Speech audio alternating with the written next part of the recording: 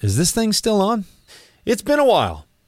This show's been on hiatus for a couple of months. I told you that Doug and I were going to put something together the likes of which you had not ever seen before, and I still plan to do that. But it's not going to happen in the immediate future because I've got bigger things on my plate right now. So what I wanted to do was, something. And Doug and I started talking, and he said, hey, remember the Deeper Thought podcast you did a couple of years ago? Doug and I decided that we could go through some of those episodes. Over the next several weeks, several months, you're going to get access to what you previously weren't able to. Hopefully, this little provocation will help you sell something that you haven't sold before. And stay tuned for these episodes as they drop week over week. I think you're going to take something away from them. I know you're going to be entertained by them. And I can't wait to talk to you again real soon.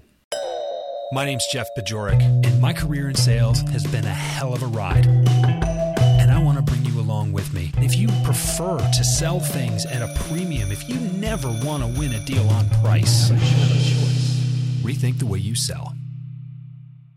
Welcome back to the show. My name's Jeff Bajorek. I'm your host, and I'm here to help you rethink the way you sell. Today, I'm going to share my origin story. And, this is something I've been asked. Probably a third of the podcasts that I've been a guest on have asked me, well, tell us how you got started in sales. And I thought that this was something that was boring. I thought it was a story that I have told before. Look, it hasn't really changed. That was a long time ago, right? There's not a whole lot that I can go back and do over. So I would have considered this to be kind of old news.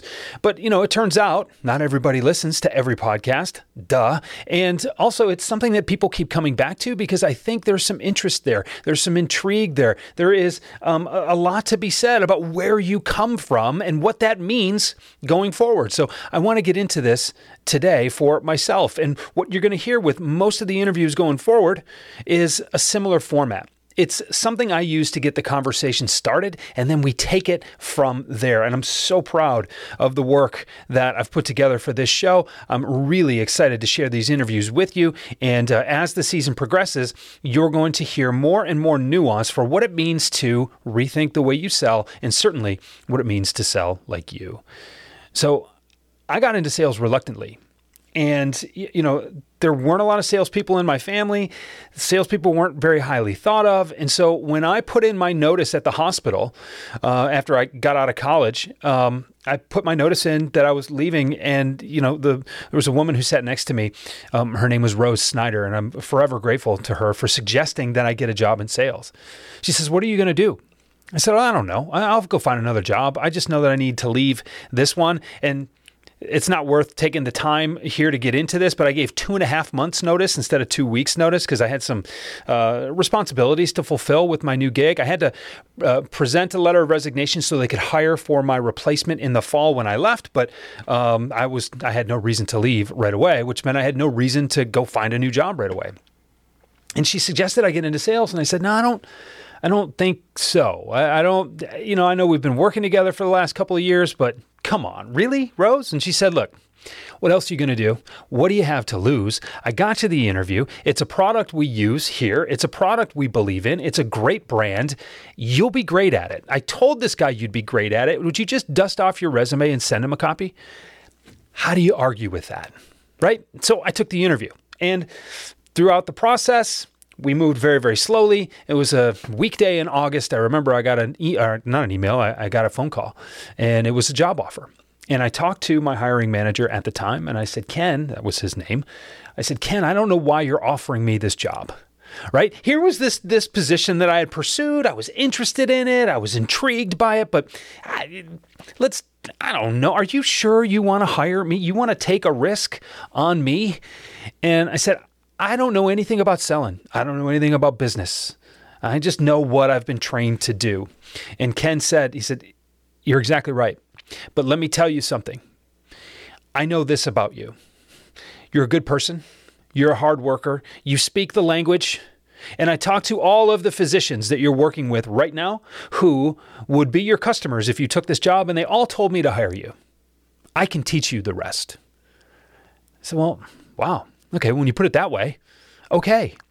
And so on we went. And, I've never told this to Ken. If he's listening right now, he's hearing this for the first time.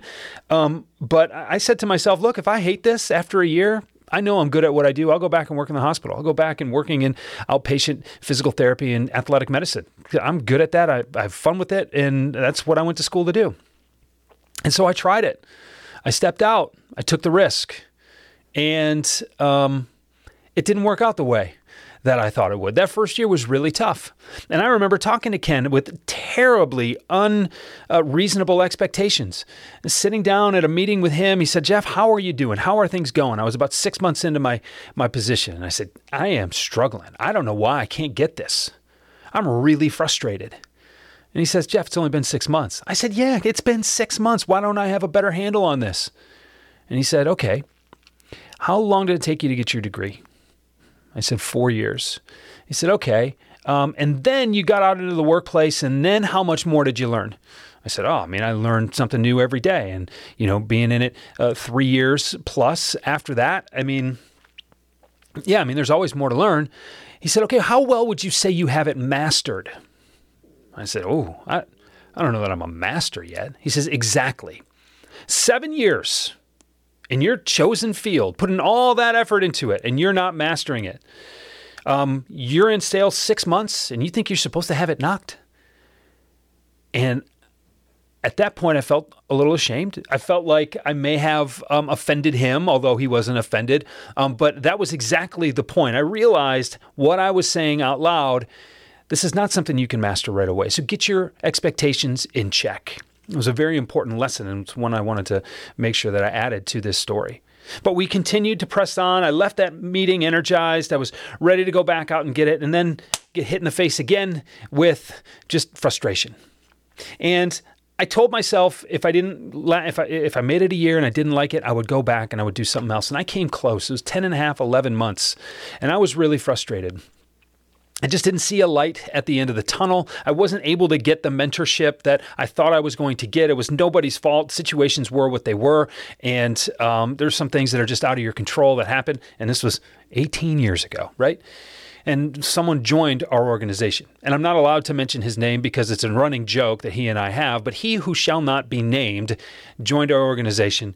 And because he had experience but didn't have access to customers, he was looking for access to customers. He came in from out of town, brought a new product line with him. And I had access to customers, but really didn't know how to sell. And between he and I, that looked like a winning combination. So we spent a lot of time working together. We did the co-travel. We did the co-selling. We did we made the calls. We did plan the follow-up. We drank coffee before we went out to sell for the day, and we drank beers after we were done selling for the day. We got ready. We broke down. He was a real mentor for me. And it wasn't until I understood what selling was all about that I really started to take to it. And it was at that time when I realized, probably 6 months after we started working together, I realized a couple of things. One, that I could be pretty good at this. And two, that I wanted to help other people be pretty good at this too. And I didn't know what that meant. I thought maybe I'd teach at a university. I thought maybe I could, put some kind of a course together. I don't know. Never saw myself doing what I'm doing right now. But once I got the hang of it, once it was broken down to me, these are the things that need to happen. Here's how you go do them, Jeff. That's when the light bulb really went on over my head. So he and I continued to work together. A couple of years later, within a few months of one another, we both left that organization. I went in another direction, got the right call from the right recruiter on the right day about the right job, and I got a fresh start. And I really believe in the power of fresh starts. And this was the most poignant part of it for me. When I got this new gig, and I don't recall what it was, but I remember where I was sitting when I had this revelation. I don't know what led to it exactly, but I had this recognition that I had been suppressing a lot of my own intuition for the past couple of years. I did a lot of self-study. I combined that self-study in the books that I read and the people that I looked up to. There really weren't podcasts at the time. LinkedIn was barely even a thing. So all the stuff, all the resources that you get today, I was getting, audio CDs and tapes sent to me from Nightingale Conant, right? I was going on a website, sending away for these things. The programs would come back. You had 30 days to listen to them, and then you could send them back or you could keep them. And that was how I did my own kind of self-education and edification. It was Dashboard University. And I remember hearing a lot of things on those CDs. I remember reading a lot of things in those books and thinking, that makes a whole lot of sense. But I don't think that'll work. This really feels valid to me. This feels important. This feels like the way to do it, but nah. And I took that intuition and suppressed it, stuffed it down, pushed it aside, whatever it was. And when I got this fresh start, I realized that now was the time to put that stuff into play.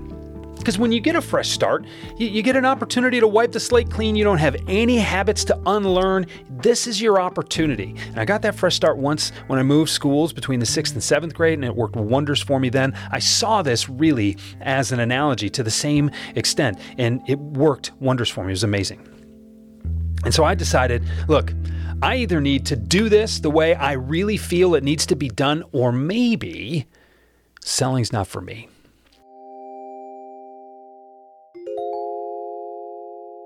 So what does it mean to sell like you? Well, in short, it means more pipeline. It means bigger deals that close faster and more often. It means more customer loyalty, so there's less churn. And it means a culture on your team where winning is expected and everyone's having fun. Now, if this sounds like something your team needs, go to jeffbajorek.com/services and find out how I use this approach to help teams like yours create world-class results. Now, back to the show.